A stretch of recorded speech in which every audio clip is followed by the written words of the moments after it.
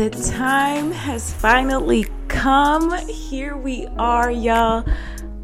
It's crazy.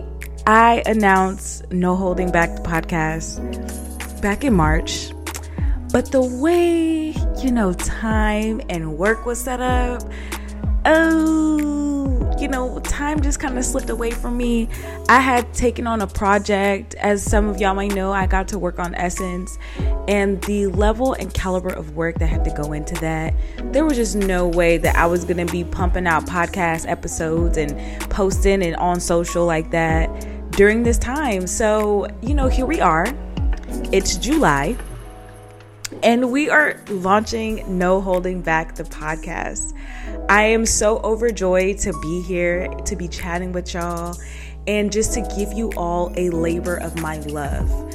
I really wanted to create a safe space for creators to talk about their experiences and their rise to where they are or their downfalls, and just allow them to be an inspiration to somebody else out there. Because I recall going through, the beginning stages of my career, and I'm still very much in those stages, and I'm learning things every day. I really just, I look to the people around me for guidance. And so I wanted to pour that into a podcast to give that to someone out there that just needs a little bit of guidance on their path and keep them on the straight and narrow. So, with that being said, our first guest is Miss Chellz Evette, also known as Bombchell, because of her small stature but yet big, explosive personality. Originating from Los Angeles, California, Chellz is no stranger to the entertainment industry, with over 10 plus years as a radio and media personality, interviewing your favorite celebrities from Oprah Winfrey to Halley and beyond, covering all major shows, working with E! News, the Oprah Winfrey Network, the Jasmine Brand, Black Hollywood Live. Y'all get the point. Miss Chellz is a pretty big deal, okay? And not to mention, you've probably seen her tweets run across your TL, from Baller Alert all the way to Neighborhood Talk and beyond, because she goes viral literally every week, and half the stuff be on accident. I'm pretty sure her phone be jumping and she be stressed out, okay? But anyway, to get on with our interview, I'm so excited for y'all to hear this and hear Chellz's story and her perspective on what it means for her to be a creative in this industry, and putting a battery in her back and having longevity. So with that being said, here is No Holding Back the podcast. Yeah, so Chellz, I just wanna say thank you so much for coming and getting me to do this. Honestly, truly, just to be candid with you, this idea was concepted last year in the summer. And I have been sitting on this, it'll be like 8 months of me sitting on an idea. Yes. Can't sit. You can't sit. And that's my biggest problem as a creative. And I'm sure I'm not the only one, but you are the reason why I'm taking the first step and actually doing this. Put up my graphic. I wasn't even going to post a graphic. You put it on my mind to, where's the graphic? Because I want to post and did it. I'm like, damn, she's like, I looked at my boyfriend like, she wants a graphic to post? Yes. Didn't even get that far. That is how marketing works. You have to market what you're doing. It's so important. It's so important. And you would think the girl who works in marketing would know that. Yes. But you know how it goes when you have like an idea and a concept, you love it so much and you want to hold on to it and you don't want anybody to judge it and you want to make sure it's perfect. So that's kind of just something. Even if it was perfect in your mind, somebody's still going to judge it. We can't control if people judge our content. One thing we can control is putting the content out. So let's say 10 people judge it and 2 people love it. Yeah. Those 2 people was who the content was for. So that's why I always preach to put the content out, because like I just made a video on TikTok. I was saying like the intentionality behind our content is connected to somebody purposefully. So if you hoard it, then you're actually essentially, you're holding that person back from what they should see. You know what I mean? So we're all connected somehow. So if God placed an idea in your heart for you to do something, for you to post something, do it, because it's connected to somebody we don't even know. Period. And see, this is why I thank you for coming on No Holding Back the podcast and being the first guest. to set the tone and the standard for what this podcast is going to be. It is a freedom space for creatives. It's a safe space for creatives. And I'm just so overjoyed and happy to have you. But let me say, I'm so proud of you for even starting this. Like, I'm gonna let you get into the podcast because I'm such a chatty Kathy, because I was gonna get into how we met. But go ahead, I'm gonna let you. This is your show. And that's the host and background coming out in you. You trying to moderate and take over the conversation. Not today, mama. Not today. I got you. Okay. I'm gonna talk about that too. Okay. So, first things first, for anyone that is not familiar with the fabulous assets that you carry, the mind that you have, and the creativity that you're able to own every day on social, would you mind going ahead and just letting them know who you are, where you're from, and what it is that you do? You know what? Those questions used to always jam me up because it's like who I am. It took me some time to figure those things out because I was so connected for a long time to who I was. So now that I just turned 35 last week, I feel that I can like really own who I am because I have such a better understanding now. So who I am, I'm a creative, obviously, but I think as a person, I feel that who I am at the core is of service to people. So I'm a service lender. You know what I mean? I am an encourager. I'm a person who is lending inspiration to people online. That's who I am as a person. And what I do is, oh my God, I do. List the things, girl. List the things. Let us know you are multifaceted. I am now newly entrepreneur. That's new for me. Thank you. That's new for me. I wasn't even trying to be no entrepreneur. I was like, God, no, that ain't me. I'm entrepreneur. I'm also a content creator, a content producer, and I'm also a comedian and a host. Yes. And so I want to start your story off with how I first met you, which was as a host. And I think around the time that I met you or the conversation we had, you started off in radio. Am I accurate? Yes. Yep. So I want to know, what did that part of your life look like? How did you get your start in radio? And at what moment were you like, oh, I'm doing this full throttle? So as a child, I was always invested in the story. I was always reading biographies. And I just really connected to radio because I really wanted a platform where I could just talk to people and find out the story. So in college, I had a college radio show called Mixtape Mondays where I interviewed a lot of independent artists. I had Kendrick Lamar on there, OC Genesis, Scheme was on there. Man, these are people that were like coming up. They weren't even big time yet. And I just wanted to know their story, like how they got started, the inspiration behind their music, because I'm a big music fan, but I'm also a fan of people and artistry. So it was so interesting to me to know the story. And I was like, well, how could I talk to these people? I'm like, I have no way of, ever, just going around, especially in 2010, honey, it was no TikTok. None of that. Instagram, it was just Facebook. So yeah. Traveled really fast about my show. Actually, I was just uploading a lot of content on Facebook at the time. And the reason that it went full throttle is because it was all like grassroots stuff, like word of mouth. Like there wasn't a lot of platforms. It was just me, Homegrown Radio, and a girl named J. Michelle. She had Up Next Is. So it was Mixtape Mondays, Homegrown, and Up Next Is. And it was just us three giving the artist the platform at the time. So it was really cool. And I think for me, I decided to go full throttle is when like I would pitch the show to people and they would just be like, yeah, I already heard of it. Like, yeah, I wanted to come by. And I was like, yo, that's dope. Like that really got me excited about that. And then at that time I started interning at Kiss FM, which is now part of iHeart. But then I don't know if it was iHeart then, but yeah, so I was interning in radio and I had my own, actual like, radio show, whatever. Podcast, I guess. I don't know. Yeah. I feel like that's how all the journalism girlies in LA start out. It's like a college talk show. Because, every time you hear somebody's story that's a host, like I started on my college radio station, and I feel like that's the pipeline for LA, like, and what the girlies do in red carpets and interviews.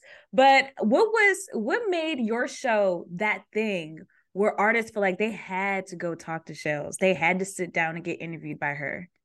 Yeah, I think because I just made it so fun. I think that, of course, my personality, very jovial.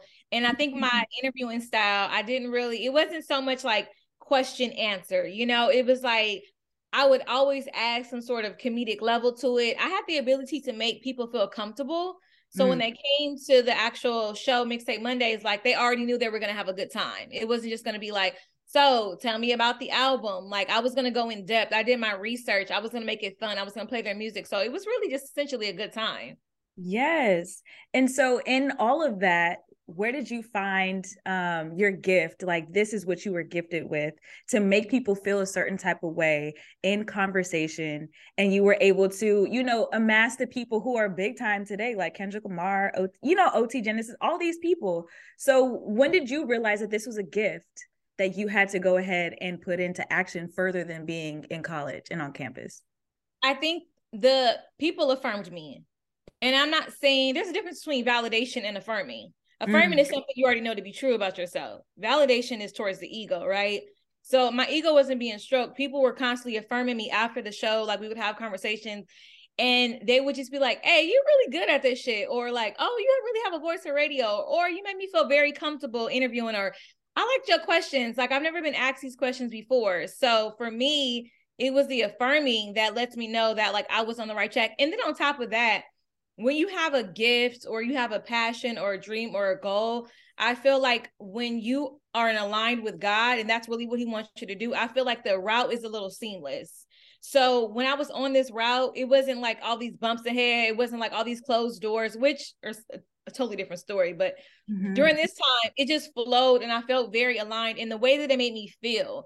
Like I knew it was for me because it just lit something up inside of me and it made me excited. I was excited to go do it every day. It wasn't one of those like, oh my God, I got to do this radio show. I want to talk to these people. It was like, yes, like I'm excited. I would pull up to the college campus like an hour early, prep my show, ask the questions. I'll be in the car listening to their CD so I can know what to ask them. So yeah, it was just an exciting time. Yeah. And you mentioned God, right?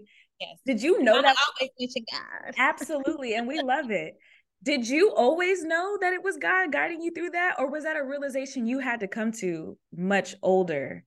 You know, like, and when you look back on your life, you're like, damn, that really was God guiding me.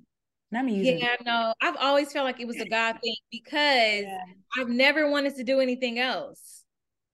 Aside from like, I always wanted to be entertainment and I always wanted to tell stories, at least that. Like, I've never wanted to be, you know, anything outside of like that realm of like hosting, speaking, interviewing, entertainment on camera, on screen. Like, since a child, that's always been my dream. Like, when I was a little girl, like maybe under the age of like 8, I would line up like my stuffed animals and I would have like a little talk show. Like I would have a little faux talk show with them. I would watch the talk shows with my mom. So it just was something immediately from when my brain could actually process it that I knew that I wanted to do. Don't know how. That's why I said our gifts are not from us. They're from God because I'm a child. So, you know, I'm developing. How do I know I want to be what that is without full, you know, understanding what that is? That's nothing but God placing that gift already in me. And I was just such a talkative kid. I was just you can't talk too much on your report card. Absolutely. Great girl, talks too much, have to move her today. So yeah, for sure. Yes. Now, I'm curious to know, you interviewed a lot of up and coming rappers during that time that, you know, they weren't who they are now, like at that time when you got them. Was there a pivotal interview that kind of like took your career a little bit further than just being in college? Was there a moment that was like, oh, this interview is like the interview that is going to set me off and put me in the opposite direction of what I thought I was going to be in, you know, like along this journey in radio and talk? Yeah. So while I was interning at Kiss FM, I had an opportunity to go to a charity event and I got to interview like outside of upcoming artists, celebrities, and Kiki Palmer was the first person I ever interviewed. And I was like 20, it was my 22nd birthday. Yeah, my 22nd birthday on my actual birthday. And I interviewed her, Nick Cannon, Paul Wall, Rodney Jerkins. I have all these pictures too. And when I was in that room, I was like, yo, like I'm in this room. You know what I mean? Like it's just something that just ignited me. Like I had no real like actual experience like that, so to speak, outside of the mixtape show. So to be in that room and to just be able to turn it on and know how to interview and know what to say, like I didn't have no real proper training. Like they teach you things in college, but they don't teach you like press rooms and how to conduct an interview and what to say. It's just something naturally that happens. So in that moment, I was like, this is it. I was like, this is where I'm supposed to be. Like, I just flourished. I was so comfortable. I was so excited. And I had never been around celebrities in a close proximity like that, you know? And then for me to just walk in and it was just like inside, you like, oh shit, I'm here. But everybody else is just like, hi, you know what I mean? Like, it was just a normal thing. So for me, I feel like that was the pivotal moment where I was like, yeah, this is it for sure. Yeah. Do you remember how old you were when that happened? Yeah, I was 22. 22. Mm-hmm. That's why I'm like, when I see things now, I'm like, dang, that's crazy. I feel like a little OG, like, oh, dang, I did that. Like, when people are saying things like, I can't wait till I interview Halley, Oprah, I'm like, oh, yeah, I did that. Like, that's, not like that. I'm like, I've done things that people, can't wait to do, which is great. Yeah. I was once them too. And, making that transition from that to where I am now, it's just like, it's a little different too. It also helps, I feel like regionally, you were able to have those opportunities because, baby, we in LA.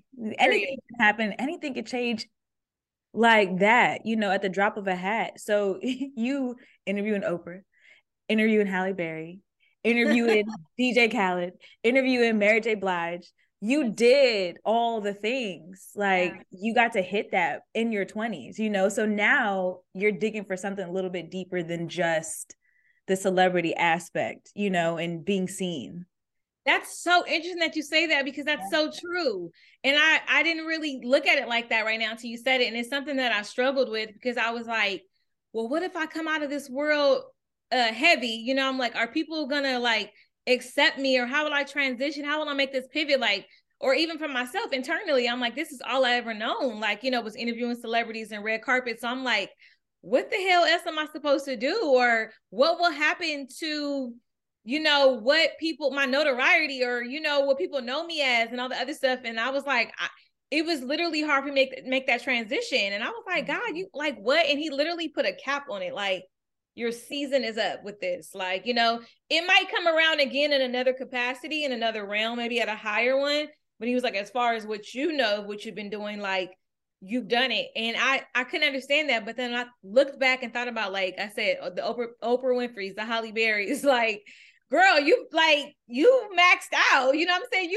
Obama will be the next person that will probably blow your mind. But Oprah, I don't know. There's tons of people I haven't interviewed, but I've interviewed a lot of prominent people in my 20s. Yes, you have. So I really think it's a testament to you digging deeper and finding something. And I think you are on the right path to finding that thing that is way deeper than just celebrity. Like, celebrities they are who they are, but that's not the end all be all. And like you said in the beginning, you're supposed to be touching somebody that's not even in this, in that circle. So, and speaking of Mary J. Blige and DJ Khaled, I want to tap into the first time that we met, but I'm curious to know, when was the first time in your mind that we met? Because I feel like I don't want to have different stories, and I'm really Dear curious. Mama, right? Wasn't it Dear Mama? Yes, it was Dear Mama. Okay, so we got the same memory. Yes. I remember. My long-term memory is really good. Short-term, what happened last week, I don't know. But that day, I remember we were at the park. We started in the parking lot. Yes. And then we were walking and we were talking. Yes, girl, I remember. Yes. And that day, girl, I don't know if you remember, but that day was like the coldest day to be on a red carpet. I was shivering in my interview with DJ Khaled. Like, my nose was dripping. I was like, handing you tissue. I'm kind of holding the camera, and I'm like, your mic cord was like this long. So I'm like, the string isn't, girl, it was bad, but we pushed through, okay? It was a hot mess of a day. And I remember from that experience, we were walking out, and I think I was just like over the day. Me, I was super young. I think I was like 21, 22. I was fresh in the game, had just started doing some interviews with Jasmine Brand, doing red carpets. And I think this was like the segment in your life where you came back to radio. I think you had left for a little bit.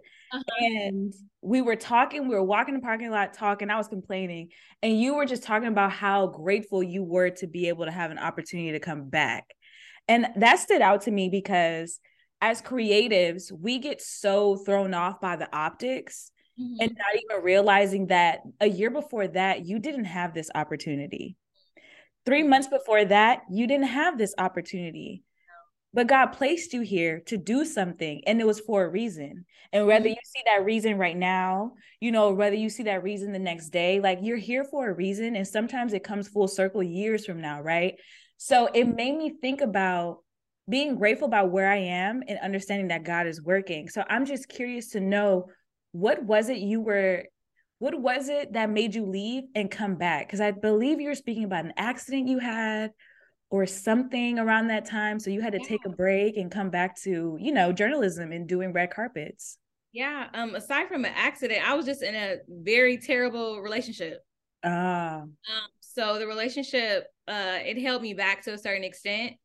Because I just didn't have a partner that was that supportive of that. And I was young. So I felt like I had to really pacify, you know, his feelings about, I guess, my brightness and how big of a, you know, personality I was and what I wanted to do. So a part of me was just kind of like, well, I'm in this relationship. I felt like I had to dim it down a little bit, you know, because I hate to use the term regular, but you know, you have a regular dude, you get what I'm saying? And by regular, I mean, like, they can go to work every day to their regular job, make a living, come home. But I'm a dreamer. You know what I mean? Like, I have big dreams. I want to work in entertainment. I want to do large, amazing things. Like, you know, I have passions, like all the things or whatever. So I was in that for like 4 years, right? And so back to the radio show, I stopped the radio show. For one, the relationship, and two, I'm young. I'm like, I want a regular job. I'm like, I don't got time for this grinding, this the money, making this money. I was young. I'm like, I don't want to stay with my mom. I want to move out. I want to be grown, girl. I wish I could stay with my mama now. Okay, but anyway, I was like, I'm gonna move out. So I moved out. A girl got a call center job, was making decent money for 2011, right? Got into a relationship, got in a car accident, nearly lost my life, literally. And then we stayed in the relationship. So after the relationship ended, this is also how I know it was confirming and it was God, because the relationship ended, right? And like immediately I hit the ground running, like started doing carpets. My first interview post-relationship was with Oprah. Yeah. I was at an event and I seen Jasmine in my ear and I was like, hey, do you guys need help? Like correspondence? Like, and they were like, yeah, send me your email. And then I always tell this story, even to Jasmine, I'm like, y'all just trusted me. Y'all didn't know if I could interview her. Like, they trust everybody, because the only amount of experience that I had was doing the college radio show and what else did I do? And doing accelerated radio. But I think that's so dope of them to do that, because it gave us so many opportunities. And I always tell Jasmine that, like, I'm like, whenever I see her, I'm like, I'm so grateful because you didn't have to do none of that stuff. Like, I would not have any of this stuff if she didn't give people that were up and coming like an opportunity to do anything. So my first interview was at the Greenleaf premiere, and that's when I met and I interviewed Oprah. And that's when it was so confirming to me. It's like, that's why I tell people when they're in terrible relationships and everything is stagnant in your world, and you have this idea like, what is going on? Like, you know, like, I'm applying at these jobs, I want to do better, but like, baby, God not gonna bless you till you get rid of that dead weight. But people be thinking it's them. Like, why am I not getting blessed? And why am I not? You could get blessed, but you got to remove that roadblock. And that roadblock is that relationship. And it's like, you know it, but you just trying to act like you don't know it. You know what I mean? But anyways, girl. So yes, that was great. Yeah, that was my break. I was in a relationship, and then I got out of the relationship, and I came back like clockwork, hit the ground running, and just have not stopped since then. Yeah. So what made you come back? I had this undying like tug. Like, I could not stop thinking about what I started in the radio and interviewing. Like, I could not shake it. Like, I knew, even when I was at the call center and I was in that relationship, I'm like, I know this is not where I'm supposed to be. I'm like, I just feel such a tug to go do what I'm supposed to be doing, or what I'm called to do, or what God is calling me to do at that time.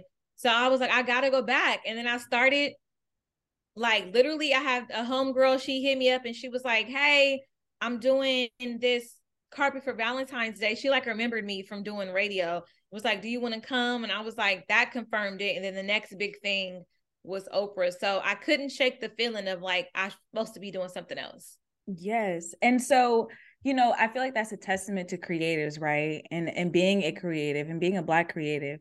What is something that you want them to understand about their journey? Because of everything that you went through, you still managed to find yourself back in the mix, doing the things that you love after, a relationship that wasn't meant for you, a car accident. You faced adversity along the way, and then you grew up also in between, and society and your perspective on things change. What do you want creators to understand about this journey that they have to do the things that they love and to express themselves in public formats? I want creators to know, like, just to never quit. Like, I'm all for taking breaks, but the only way you will succeed is if you never quit. And then you have to be able to know when to pivot. You got to know when to pause and when to pivot and when to transition. You have to know when something in some sort of medium is no longer serving you, and be okay with that.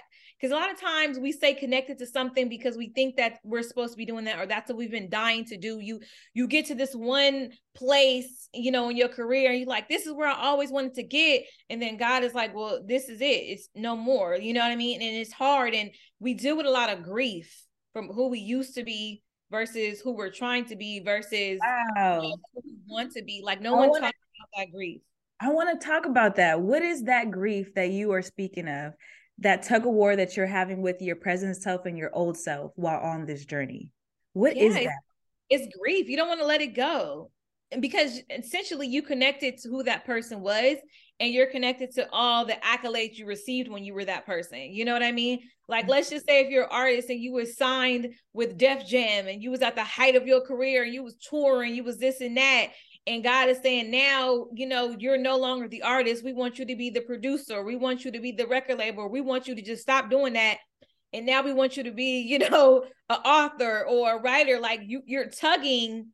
It's a tug and war. You're grieving who you used to be because God is calling you somewhere else, but you still connected to who you were. So until you let it go, you're always going to be in this fight. And that fight can keep you stagnant from where you need to be, because little do a lot of us creatives don't maybe even think about, but it's always going to be the thing that leads to the thing that leads to the thing that leads to the thing. It's never going to be that thing and that's it, ever.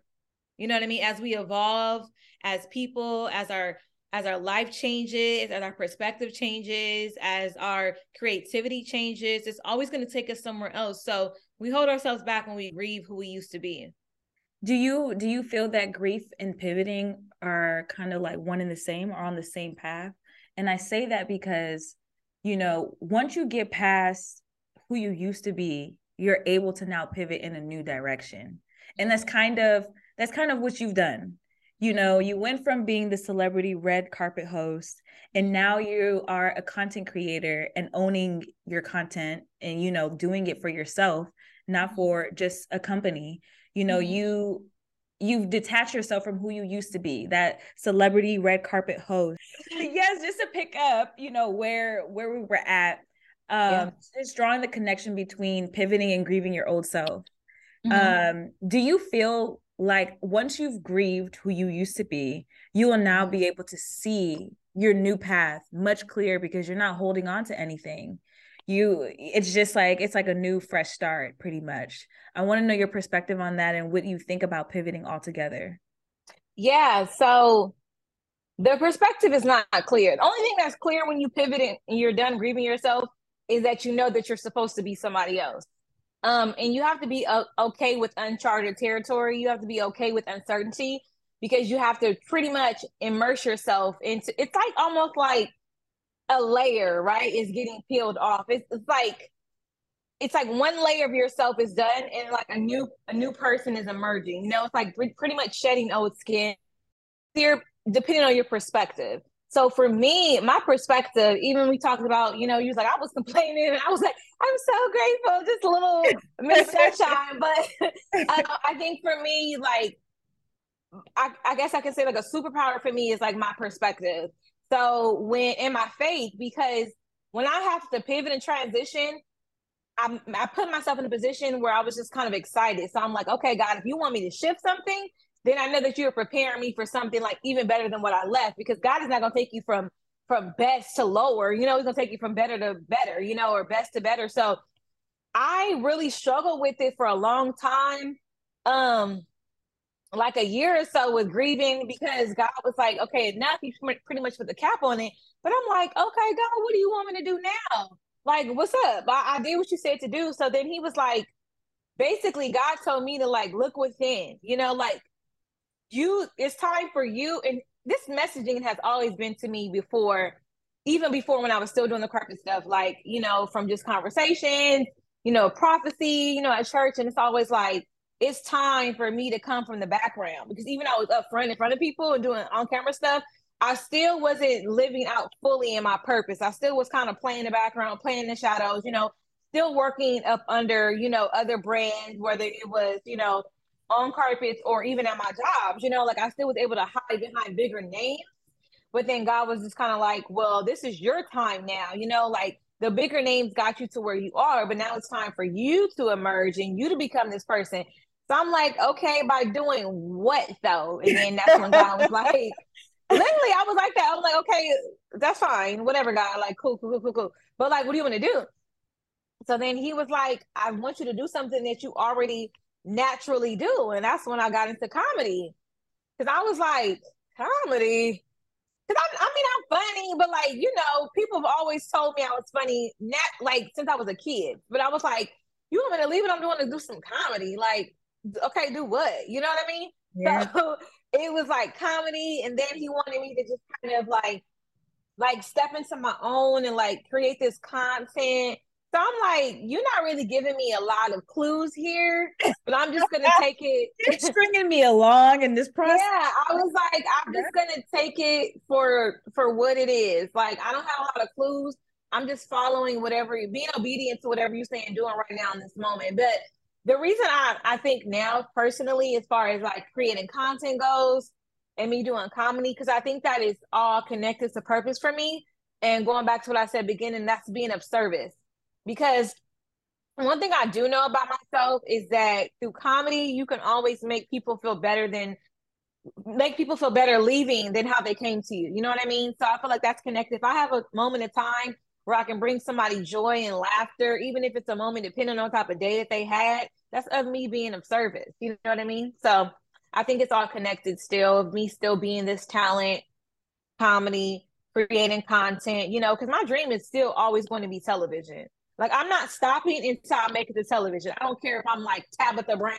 I know that's I'm gonna be like Tab. I'm gonna be like Tab. Like, no, y'all, I was 30 and TV. I don't care. That's when people have these age things. I'd be like, I don't care. Like, if I'm a millionaire at 47, I'm a millionaire at 47. If my first TV break is at 45, it's just gonna be at 45. Like, age doesn't bother me. What is the thing that fuels that for you? You like this fearlessness that you have to put yourself out there and to continue to do it. And you don't care how old you are. You don't care about age. You don't put this cap on yourself. Like, in the next 5 years, if I don't make it, I'm going back to. What is that lives within you? I think the understanding that I'm not in control. So I think because I'm not in control of the timeline, I've completely relinquished myself from putting a timeline that doesn't even exist. I wrote things down, I have a vision board, but there's no time on my vision board. I just have the things that I want to accomplish. And the thing is, because if you put a timeline, it breeds disappointment if you don't make it by that time. And that's not necessarily say that you're not ever going to make it. Now you're disappointed because you didn't make it by 30 when God really said 33. So then now it stops you on your tracks because you're disappointed. Now you want to give up. When really you was like this close to the blessing or your big break, whatever you was looking for. So for me, I have no idea. I just know that I'm called to television. I know that I'm going to be on television. I don't know in what capacity. That's already been promised to me. But what's interesting, of me being an entrepreneur now, because that was already spoken to my life too. And I didn't want to do that at all. I remember, girl, I was like 20 something.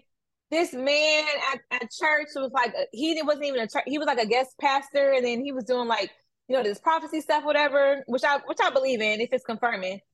Not everybody, but he basically was like, he was like, you need to pick up like Black enterprise magazines. He was like, you're gonna be like you're gonna be on these magazines, you're gonna be like this entrepreneur. And I was like, what? Because I was just like, I don't mind working for people because I was lazy. Entrepreneurship take work. And little really want to admit and understand that, working for yourself is like a 24/7 hustle. Because it's like, not only do you have to worry about signing contracts if you're a freelancer for the next 6 months, you got to worry about the 6 months that comes after that. So how are you putting yourself in a position to make sure you can eat after these next 6 months when this contract is up? Like, it's a consistent like wheel that turns, and people don't understand that. It's like you see, I earned my first 100K and, as an entrepreneur, but it's like, baby, you didn't tell nobody that you had to take 4 and 5 social media accounts for 6 months and was stressed out and burnt out because you met, like, that's a part of the journey. Like, if that's what your thing is, it's a part of the journey. So, but continue. I completely was about to run away with that concept because I think entrepreneurship is like, that's another piece that creatives, unfortunately, we don't get in the beginning. We just want to create, but there's also a business aspect to all of this, Well, for me, I always wanted to create a life on my own terms. Like, even I think God was already telling me to start a business because I would always quit jobs. I didn't care. No backup plan. I would quit because I was always just baffled by the way business was ran or how supervisors would talk to me or treat me and just how companies were ran. And I would be like, I always had this mindset of like, I'm not dealing with this. Like, this is crazy to me. And I always had this mindset that I was made for more. Like, I was that person really at their desk, like, y'all crazy because I'm about to be a superstar anyway. But I literally always thought I was a buzz. Like, in not an arrogant way, but I'm just like, y'all are crazy talking to me like this because when y'all watch me on TV, y'all gonna feel dumb. Like, that's just how I would always think, and I would always quit. And I just like, when I was talking to my family, they was like, I'm surprised you didn't do this sooner because you ain't never stayed at a job. You always be like, nah, I'm out of here. Because I feel like no job is working in mental health. That's why I tell people, don't call me complaining about your job because I'm going to tell you to quit. So call somebody else. I know that's right. I hate my job. Quit. Not financial freedom, but freedom is on the other side of that complaint. On the other side, people be like, how am I gonna make money? I'm like, I don't know, but you hate your job, don't you? Yeah, I hate it. Okay, then quit. No, because I'm gonna need to stay. I don't know. The only thing you could do is quit or stay. So you call me, I'm gonna tell you to quit every time. I took a leap of faith last year, quit my job. God was boop boop pulling on me like, quit. And I'm like, nah. And then I just did it. I just took a leap of faith. I quit. I was like, I'm probably never gonna have a job again. And then I got scared and I tried to get a job again, which I talked about in my post. I got scared shit, girl. Every job I applied to, I got rejected. And I am a job getting girl. Okay. I've had a job as long as I could write. And these jobs were in the same field of the business that I'm starting. I was like totally qualified for all these jobs. I'm a good interviewer. Like, I just was not getting them. And that's when God made it crystal clear, like, what did I tell you? You're not about to get a job. Like, you are the job. You are the job. I was like, all right, God. I was like, maybe I didn't hear you right. Like, maybe I wasn't supposed to quit. And then God just like, no, stop applying for jobs. I was like, because I got to a place and I was like, okay, do I keep applying? Because he just want me to like, go harder. Yeah. Or do he, is he like enough? And after I did these last two, like applied for these last two jobs and I didn't get them, I was like, I'm done. I was like, I get it, God. All right, cool, bet. I'm done applying. Now I might get opportunities, but I don't think he necessarily wants me to have like jobs, at least if I get a job, it's going to be like contracted under my own standards as opposed to like, the whole clock in. I don't do this. I clock out. Correct. Don't expect overtime. Yeah, just me going out to churn out content for people. If I had my way, I would just get up every day and go create content for people. Honestly, that's why my business is content services. I'm not a social media manager. I don't manage accounts. Yeah, that's way different. it's different. And I make that clear because you're going to want the return on your investment, but I'm not here to grow your followers. I'm here to provide content services to you. So it's a little different. Yes. And now, since we are mentioning your content and creating content, you are the queen of virality. Virality. I hope you are. Right. You are the queen, you know? And for someone that knows you, I feel like it's so effortless. And I applaud you for that because thank you. Working in social media, I see it every day. Like I see how people try really hard to go viral, and yours is just very much organic. You keep it, you're like on your couch and you got your phone up, you do your thing, or you put a little background behind you and you're talking to your little mini mic, like do your things from an authentic point of view and an authentic stance. And it's very much natural. And I commend you for that. But I'm so interested to know, when the hell did you start going viral? Because I followed you on Twitter. I feel like it was 2020 when your shit really started taking off. Yeah, I told the story all the time. I was on Tamron and I told her the same story. I'm going to tell you now. So. That's how the celebrities be. It's so funny, Whoopi, that I'm telling this story again. No, it was my first viral tweet was March 28, 2020. Never had been viral before. The peak of COVID, baby. That was the peak of COVID. I had never been viral before in my life in no capacity. I remember I was working out. This was my natural thought. Literally, that's when I tweeted the thing about COVID. I was like, what the hell did I say? I've tweeted so much since then. I was just like, I'm going to let y'all hit the first batch of air, hit y'all so I can know if it's safe. I think I said something. It's coming. I think I know what you're talking about. Okay, I actually think I have it here. It's like, just for reference. I need to know if I'm safe. So like the first wave of whoever, it was like something like that. Yeah, it was. So I said when they finally open outside again, I'm gonna stay home for a little bit. Let the first batch of air hit y'all first and see what happens, just to make sure the coast is clear. I literally 7:16 a.m. I was literally working out, and I just remember like I started getting all these alerts, and I was like, what is happening? Because I've never been viral before. I was like, everybody's responding, and I didn't know what to do. So I quickly muted the tweet because I couldn't respond to everybody. And after that, it just took off. So 400,000 likes, 80,000 retweets. It was mentioned on the Reel. Ari Lennox had talked about it on her live. She was on live then. It was on Shade Room. It was on Baller. Like it just took off. And ever since then, I have just not stopped going viral. Girl. And to see it happen in real time, it's so refreshing. Because it's like, you see, us being on social, we see all the time people going viral, but it's like, what the fuck did you do? Like to even, and it's like to see you do it. I'm like, oh my gosh, like it's just really dope to see in real time. Yeah. You working through that, and now you like go viral every week. You got a viral every week. It's like I literally have a tweet going right viral and muted it because I just don't even like. Once my tweet hits past like 500 likes or something, I'll start muting it because it's just gonna cause too much. I know it sounds crazy, but yeah, I think that 500,000 likes. I just mute I just tweeted. I muted, but I think I think it works because, like you said, it's genuine, organic, and it's just a witty banter. Like that's just me though, because I would have said that to you on the phone.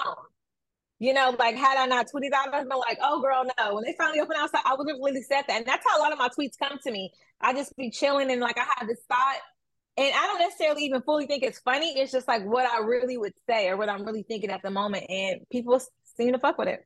Yes. So what have been the opportunities that have come your way because of, like you going viral so much? I can only imagine there's people that are like, what is Chellz tweet today? Let me go to her Twitter and let me get a good laugh, because it's really funny as hell content. Like, you brighten somebody's day, or you're given a word. It's something that you had on your heart and you just wanted to tweet it out. So what are the opportunities that have come your way since, being fearless and putting yourself out there on the Twitter space? The first one was TMZ. Like, they reached out to me. They found me on Twitter and was like, we want you to do TMZ live. I was like, how'd you guys find me? And they were like, Twitter. And then I've seen people out that like work for different companies, and they're like, oh, we want you to, come do some on camera stuff. And I'm like, how did you find me? They're like, Twitter.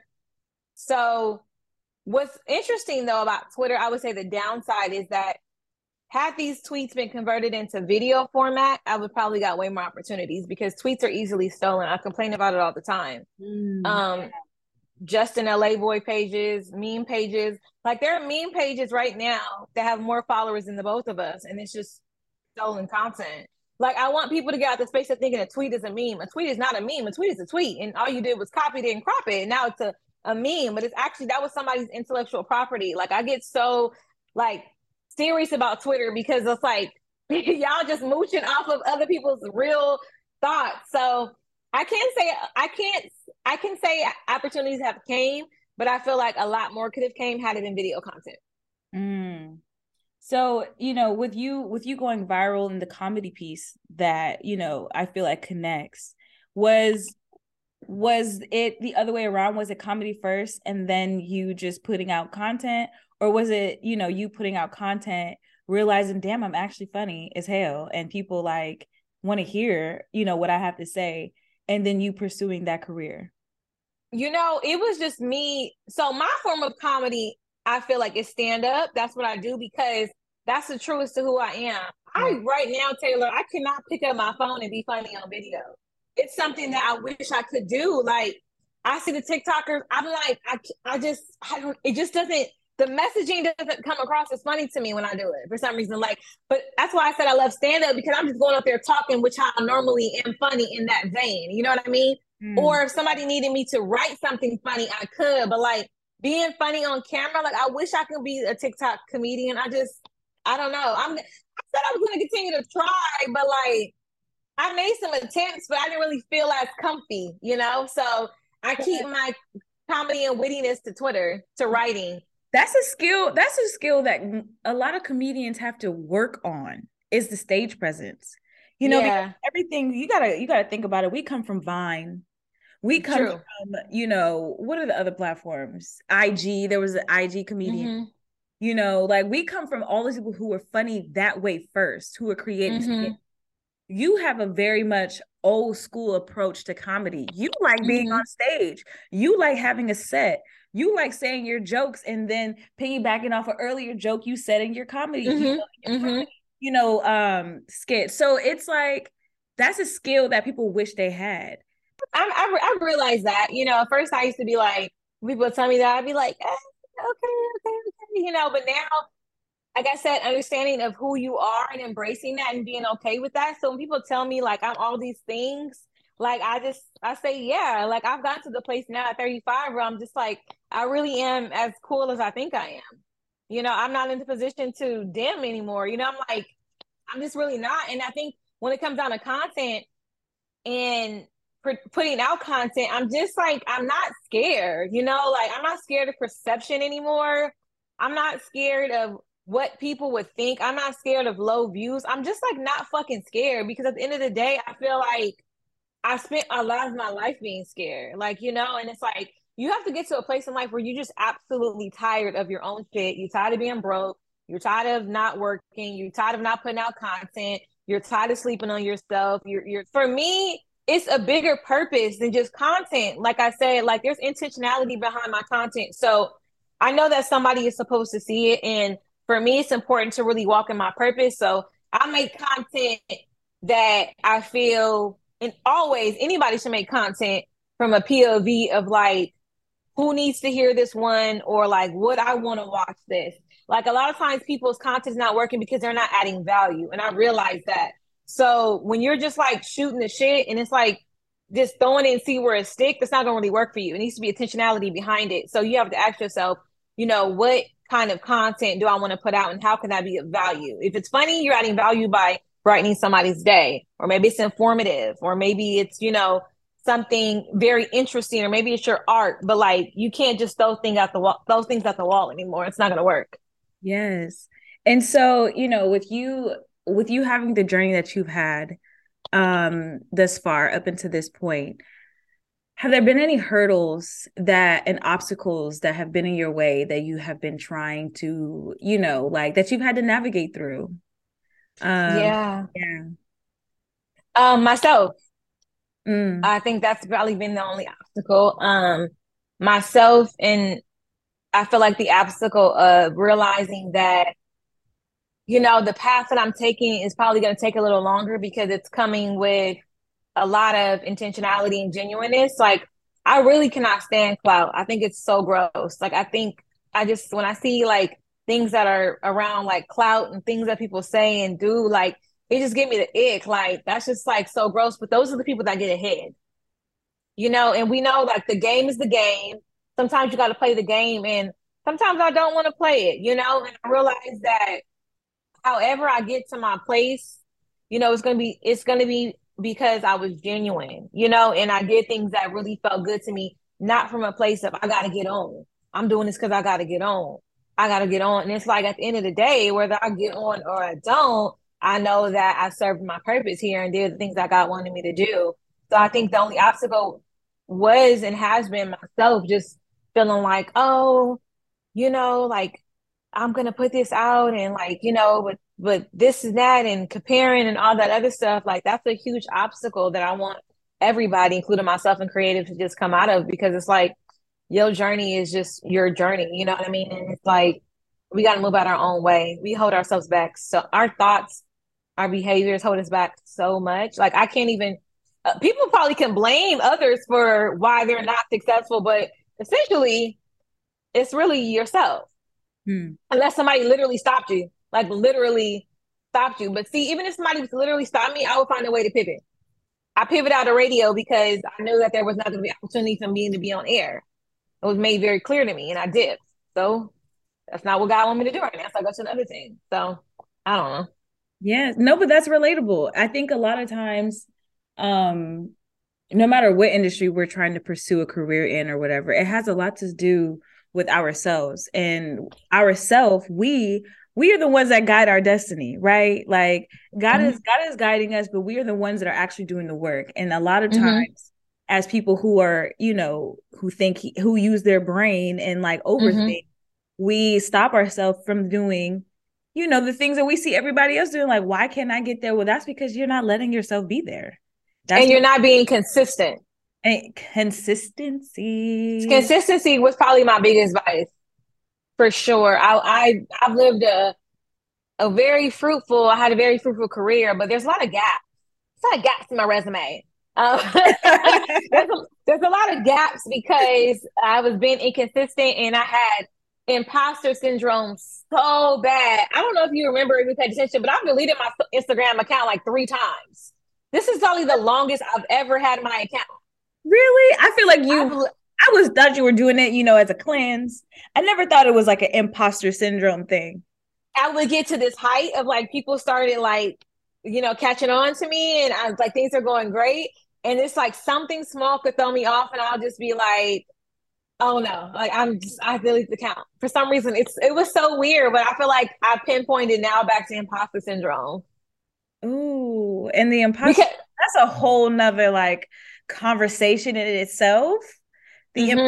Especially when you're young, oh my gosh, because we're impressionable. Everything it doesn't go the way we want it to, or if it's not looking how we want it to, if it don't feel how we want, or we walk into the room like, ooh, why? Like, how did I even get here? Like, no. Or somebody compliments you in your mind, you're like, you shrink like, no, because you know what's going on in your real life, but they don't know. They're just praising what they see online. So everybody's like, you out here doing it, and then what are we doing? Imposter syndrome? No, I'm okay. Like, no, you are doing it because I had to do thank you instead of that's just. Why I stopped it. And that's why every day I just tell myself, you are who you say you are.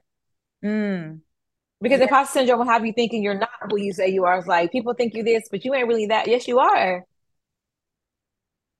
Girl. So on that note, I want to end our interview with 2 questions. Yeah. What's this chapter of your life called? And I pulled this one from Twitter. That one has been going, and it had me thinking. I had me thinking about that. So what's this chapter of your life called? Oh, consistency for sure. Yeah. Yeah, consistency will pay off. Absolutely. Yes. And this is for you to finish. Being Black and being creative means that there is always room to inspire the world. And on that note, thank you so much, Chellz. I so appreciate Of course. Thank you. I'm proud of you. I'm proud of you. And I want to see another episode after this. And I want to see an episode after this. And I want to see episode after this. And I want to see the graphics. And as your content cousin, I'm going to be texting your phone, asking you if I do not see more episodes. I swear to God, Taylor, you know I am. And I love you for it. I really love you for it. And I appreciate you. Ride me, girl, because I will become so intrusive. Like, I don't really like that. Taylor, this is great. And if this is the only piece of content, let's say you don't put out anything else. If you just have this one piece of content, this is amazing because it keeps you, it's like a job. It keeps you looking forward to something to do for the week, and it keeps you consistent because it's just a conversation. And somebody is going to need something from this conversation. So if you stop, remember you holding somebody else back. Well, that was episode 1. And if you made it all the way to the end, from the depths of my soul, I want to say thank you so much for supporting me and for going along this journey with me through this conversation. I had such a wonderful time chatting with Chellz, and she spoke so much life into me before the recording and after the recording. And I cannot wait to give you guys the rest of No Holding Back, the podcast. So until next time, take care of yourselves and love on yourselves and have a beautiful day or night.